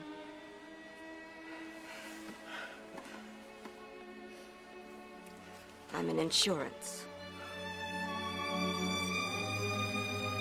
She is a woman who is part of the council that is giving instruction to James in the year 2035. She's the astrophysicist. Yes. And she says... Her name is Jones. So Jones is sitting next to him in first class because they both have really fancy champagne. They do. And lots of leg room. Lots of leg room. Ridiculous amounts of leg room. And he asked her what business she's in. And she said, oh, I'm in insurance. Which, okay, so Cameron and I were talking about this scene because I thought maybe this was proof that the 2035 stuff wasn't real because this character was the same age as she was in the future. Like, why would she be here? And Cammy was like, no, that's Jeff, you're wrong. And she explained to me why I was wrong. So she essentially time traveled after she got Bruce Willis's message from the airport to make sure that Dr. Peters gets killed. Once they realized it's not the 12 monkeys, she time travels to kill him. Yes, that was what I thought too. Yeah, that's correct. I was very much wrong. I Jeff, admit that wrong. fully. You're wrong. But the line is so clever, though. Oh, I'm in insurance? Like, come on. That's pretty good. Yeah. She's the insurance policy to make sure that Jose doesn't fail. To be fair, the ending confused me, too. It took me, I was typing up the notes for today, and then I was like, wait a second. So, I'm with Jeff. It was a little confusing until you realize, oh, wait, there's no way she could be the same age. I mean, I apologize to the audience now because we're kind of jumping around a little bit, but the movie jumps around all over the place. That's true. That's sort of... I think we did a pretty good job summarizing this, actually. I still don't know if we should tell people they should see the movie before they listen to the podcast. I think they should, but it's a bit late now. Well, yeah, true. But you could also get a pretty just good now idea decided what the movie is. It's too late. That's okay because what's good, what's fine about that is that the podcast provides essentially a list of movies that are kind of related and in context of apocalyptic pandemic type things. So people probably have seen a bunch of them, but for the movies that they haven't seen, this gives them a list of other movies that are somewhat similar. So they don't have to listen to this one if they haven't seen 12 Monkeys, but maybe they've seen Contagion and Outbreak and The Road. So now they can put this on their list to watch it before they listen to us. Yeah. Yeah, and you can listen to all these podcasts on Apple Podcasts, Spotify, YouTube, SoundCloud, Instagram. Just check it out. Just search us. Check it out. And I have to say, if you haven't listened to our last episode, one of the things that we noted while we were watching is that there's a lot of parallels between this movie and Idiocracy. Yes. At the time, Somebody else want to take it away? He's working for a pardon. That's interesting. That was the big one. He's working for a pardon the whole... So, in this movie, James Cole is motivated by getting a pardon the whole time. And similar to Idiocracy, where President Camacho and the House of Representatives are offering pardons? Joe a pardon. So that's one big one. What were the other ones we came up with? Because there were a few others that were surprisingly... he time travels and nobody believes that he comes from another time. Yep. Trying to convince people. He goes to jail. He escapes from jail. In both places. He's got a buddy. They're practically the same movie. Idiocracy, it's Frito Pendejo, and in this one it's Dr. Riley? Or? No, well yes, but also no. Dr. Riley is his prostitute in this one. She also gets accused for being a prostitute in this one. Also, there's a pimp probably named Upgrade. Yes. Maybe. Oh shit. Yes, the I movies are the bet you same. if we played this movie again and looked at each frame, Luke Wilson probably appears in the background of a photo that Dr. Riley's looking at. Of course. At the very least, you see Terry Gilliam taking notes in the corner. Yeah, right. Yeah, exactly. So what no, was wait, all, this movie what came out was our- before, unless there was time travel there. Time travel. Time travel. The world What is was a, our favorite is a circle. scenes? Oh, if we got, What we're was that doing again? that. We're favorite Oh, scenes. favorite Have we- scene. Have we gotten to Oh. that point? We've successfully gotten through. We have. I think we're favorite scenes, then we got to do We our did toilet it. paper rolls. I was going to say favorite scene. I think the scene in the mental hospital with Brad Pitt when he's giving him the tour, just because it's Brad Pitt unhinged, and it's just a really wonderful thing to watch. And I think Yo, Jeffrey! What? Hey, look here. This here's James. Now, do me a favor. Why don't you show him around, tell him the TV rules, show him the games and stuff, okay? How much you gonna pay me? How much? I'd be doing your job. $5,000, my man. That enough? 5,000? I'll wire a check to your account as usual. $5,000. $5,000. $5,000. I'll give him the deluxe mental hospital tour. My man. Kid around, makes them feel good. Yeah, Work I out. love you. You're the prisoners. No, you're the guards. Now We're the you got it. prisoners. Now you Right, got right, it. right. Okay. It's all in good fun. All in good fun. Here's some games here, and there's. Get out! Get out! He's in my chair. what he's talking about is interesting, and I just found it very entertaining and thought-provoking. So I'm going to go with that scene in the hospital. Nice. Yeah, I already mentioned mine. Just when Bruce Willis is grooving to the music in the car, like I just fully connected with that scene, and it was a touching moment in such a non-touching movie.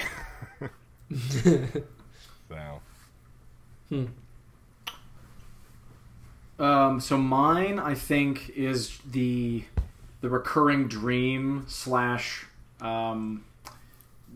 future that runs through the whole movie with the airport scene with you see Brad Pitt running with the pistol, and you've got basically it looks like you have an unreliable narrator, right? And I think it does a good job conveying a common time travel idea in that someone is misinterpreting the future, and so the whole time throughout the movie we think that certain characters are playing certain roles, and the inevitable conclusion will be that our character will successfully stop those people from doing what they're doing, but in reality our character is actually the person that's ends up getting killed in the end. And so you've got someone that just is not actually interpreting the future properly, and I think that's a common time travel thing that they use in a lot of movies, but this one just does it in a way that I think no one really anticipates that ending, and so it's kind of fun to have it play out the way it does. It's kind of like Harry Potter and the Prisoner of Azkaban. He's the one who creates the Patronus. Yeah. So it's common, but it's still done in a way that's thought-provoking. Yeah. My favorite scenes were all in 2035. Just I just really enjoyed like how artsy they are. Like if you were to freeze any frame, like it would make a really cool poster. I don't know. I love the lighting and the styling of them. It's like a very surreal. Well, obviously it's a very surreal setting. There's like a part where he's on a hospital bed and like the scientists are congratulating him for accomplishing his mission, and for whatever reason there's this giant painting hanging over the hospital bed, and I like a future where like when you're getting better after like time traveling, they'll have like some art ready to go. I don't know. I thought that was kind of endearing that they have that to like help him rehabilitate. I do like that, the painting over the bed. Yeah. All right, well, it's time for a toilet paper roll.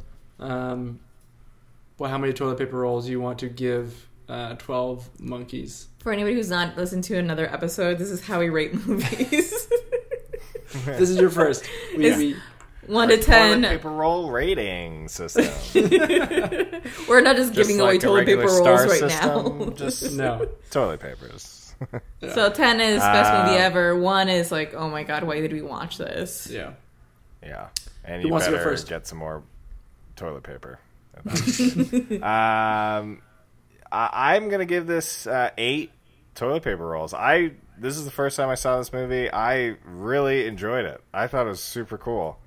I feel like I needed a movie like this that was just super weird. I haven't seen too many of Terry Gilliam's other movies, but I'm also a huge fan of Fear and Loathing in Las Vegas. So, now seeing 12 Monkeys, I'm like, okay, I gotta see Brazil now. But yeah, I loved all the set design. The performances from both Brad Pitt and Bruce Willis are awesome. I'm forgetting Dr. Riley's actor's actual Madeline name, Stowe. Madeline Stowe, yeah. So Madeline Stowe was phenomenal in this. I don't know. I haven't seen her in anything else that I'm aware of, at least. You probably have. Yeah, but, performance is great. Direction's amazing. 8 toilet paper rolls for me. All right, I myself would give it a 6 toilet paper rolls, and I think it only comes down to the fact that I really do not like Terry Gilliam's direction, and I'm not a huge fan of Terry G-Man. I don't love the cinematography either. Just there's a lot of Dutch angles in it, and there's a lot of just strange edits that I think make it seem more lighthearted than what I think the source material is. What I think would make it palatable for me. I think that if you had this under the direction of David Fincher, Christopher Nolan, Denis Villeneuve, I think would just be more tonally what I would like personally. But I think that the acting is great, the story is great, the time travel is adequately confusing, which I guess is a hallmark of most of these time travel movies. But I don't care for the direction personally, and so that brings it down a large chunk. And it's just not one that I feel the need to see a ton, because I think there are a couple scenes that just take me out of what the themes, I think, the heaviness of it, and it makes it kind of strange. So, 6 Charmin. What if Guillermo del Toro directed it? Oh, that'd be awesome. I feel like that would be a similar aesthetic, but it's tricky because I like his films, but he also has some fantastical elements that I think maybe work with what he does. But just I think this movie could be just very serious and sober, and for whatever reason they choose to have it, injected with some lighthearted moments that I just don't think make sense. But that's just my personal opinion. Yeah. So I'm gonna kind of go between you guys. I'm gonna give it a 7 toilet paper rolls out of 10. I actually really agree with Chris on the cinematography. I think for me it's a stylistic thing. This movie uses a lot of wide angles, which is it causes a lot of sort of distortion. It's appropriate for the tone that Terry Gilliam is going for, but I think Chris is right that the subject matter is somewhat more serious. I think he's trying to bring some elements that are more silly, I guess. But I don't particularly like the color as well. Like I love the set design. I like the costumes. I think it's incredibly creative, but it's very washed out. It lacks a little bit of drama, I guess, for me. But again, that's kind of Terry Gilliam's style, so he probably accomplished what he wanted to accomplish. But I also didn't think the cinematography was something that I particularly liked. But I think that's just my preference for what I enjoy watching cinematography-wise. So as a cinematographer, I should be able to, say, it needs to gear toward the content that it's intended for, put across the right feelings for the content. But I just don't really particularly like the style that they decided to go for in this movie. I do like the storyline. I think the performances are very good. I actually like the editing, and it's the fact that it is kind of confusing at the beginning, and you kind of have to go along for the ride to some degree and not ask too many questions. The irony being is I complained about the lack of context in The Road, but I think this movie gives a little more context than The Road, personally. But you'd have to go back to that other podcast to hear my thoughts on that one. And yeah, that's kind of how I feel. I'm going to give it a 7. And I like Terry Gilliam. I actually, I enjoy Brazil. I think he is a wonderful artist and a unique voice. And there's really no one quite like him. And this movie, I think, would be completely different directed by someone else. And I don't know if it would have the same following or longevity if it had been. But maybe I'm wrong. I don't know. So I would also give it 7 rolls. For me, I think, Terry Gilliam, I love his aesthetic in the future, like I said before, but everything that was set in the 90s felt very much cut with like a blunt instrument to me. And I just, like I said before, I really didn't enjoy how quickly the love story escalated. It just, I had a hard time believing it. And like Chris said, the Dutch angles were also just a little bit overdone. I did not enjoy that at all. Like, we get it. He's feeling a little crazy, but we don't need the Dutch angles to like illustrate them. Most of that was in the mental institution, so it was meant for that kind of scene. Yeah. Like if it was a little off kilter. I feel like it's kind of like you don't trust your audience to feel the chaos inside, right? But I can feel chaos with the camera level. I don't need it to be diagonal to know that shit's going weird. Yeah, but when you turn your head slightly askew, it's just... I don't mind Dutch angles. I don't mind them. Like, you have these great characters, and it's so hard to focus on them because it's just like... I don't know. Yeah, I'm more a French angle myself. I like my angles American. I'm sorry, I'm kidding. God. Oh, golly. But, so... in conclusion, 7. All right. Okay. So not cool. super high, but not, I would say.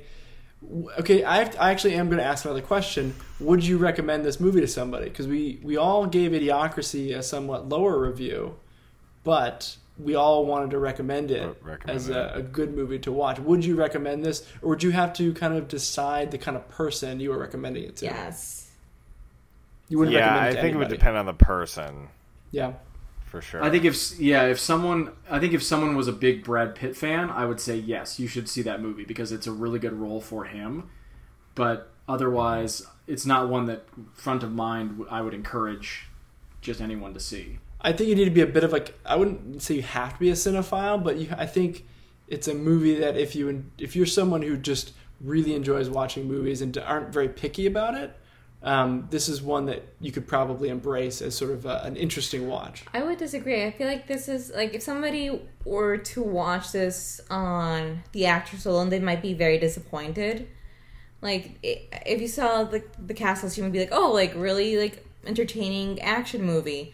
When it's really, like, a really entertaining, like, artsy movie that has a little bit of action infused throughout it.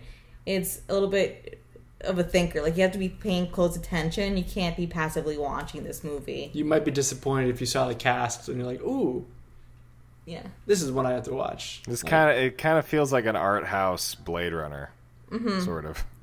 Yes. If you have a hard time following time travel, this is not for you. No. Well, it would make a lot of sense that, Andrew, what you said about art house Blade Runner, because it just so happens that it's the same screenwriter. Oh, David right. Peoples. I actually forgot that we talked about that before. Boom. That is actually kind of interesting. Connections. All right. Anything else you want to share with the movie, guys, or should we move to the charity of the week? I think we should move on to the charity of the week. Chris. Okay, so for this week, I a couple years ago I came across someone on Twitter. His name is Rodney Smith, and he travels around the country and he mows lawns for elderly, disabled, veterans, single moms. He has, I think, like an SUV, and he essentially just drives around. And when there are unkempt lawns, he offers to mow them for free. And he's he's been featured on a few news sites, a couple different little interviews and stuff. His website doesn't even list him as the About Us, which I think is nice. Like he clearly is not, it's not about him. It's about the service. And so the website that he has, it's called Raising Men Lawn Care Service, and the website is weareraisingmen.com. And the point that they convey on the site is that it's meant to promote awareness for the youth of the future, and that it's a platform where the younger members of the community can give back by offering lawn service, snow shoveling, leaf raking, free of charge to veterans, elderly, disabled, single moms. As far as I know, he's been to all 50 states.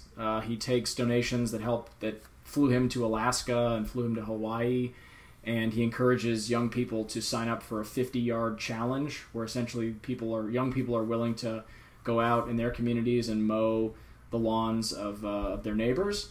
And especially, it seems pretty topical today, just because you've got plenty of people that are concerned about their health and may not be willing to risk going outside to keep their yard looking nice. And so by encouraging young people to help with the yards of elderly people that are in a higher risk category, this is the kind of community-based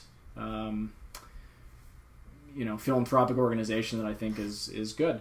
Nice. So again, the What's the name website again? is weareraisingmen.com, and the organization is called Raising Men Lawn Care Service. Very cool. Well, thank you for informing us and the audience about that. That's an unusual one that, I think most people probably have not heard of. Nice. Boom. Well, Thank you for that. I think that pretty much wraps up today's episode on 12 Monkeys. Chris, you have the list of what the next one is going to be, right? Yeah, so our next movie is going to be The Crazies. Correct. Ooh, we're going dark again, guys and gals. I'm excited. I'm really excited to rewatch this one. Yeah, we tried to do a palate cleanser. Try to do a palate cleanser in between, but unfortunately, it's a little macabre. But we're running out of palate cleansers. No, wait. I thought we have our double feature. Is it after that? Space Jam and Osmosis Jones is our double feature. I believe that's the next cleanser. one. That's going to be that's following Crazies. Yeah. So look forward to that, audience Stay out tuned. there. We got The Crazies, and wash your hands and stay safe and wear a mask when you're outside. Please do that. Do it. Stay home if you Wash can. them hands. Wear a mask. Wear your mask. It's not difficult. Just if you step outside, put on a mask. I got a fun mask that I really like. And I bike with my mask on. It's cool. I'm into it. Nice. Check out the CDC if you want to learn how to make your own mask. Some of them are no-sew, so yeah. So do it up. no-sew. So no-sew. We're awful. Thank you, everyone, for being here for Apocalyptic. We appreciate you. Please leave a review or a 5-star review on Apple Any review. Podcasts. Any review. We'll shout give us it out. feedback. Give us feedback. Even if it's bad, we'd like to know how we can improve. We do want to know how we can improve. Yeah. We've discovered that we go check pretty out our long, Instagram. but we kind of like going long because there's a lot to talk about. There is. Yeah, and be sure to check our Instagram. You can check out all of our posters for each episode. And our charities. Leave us comments and talk to us if you guys have suggestions of movies or just suggestions at all. We are eagerly awaiting and want to read those comments. So thank you very much. See you next week, everybody. See ya. Bye. Bye-bye. Bye. Bye.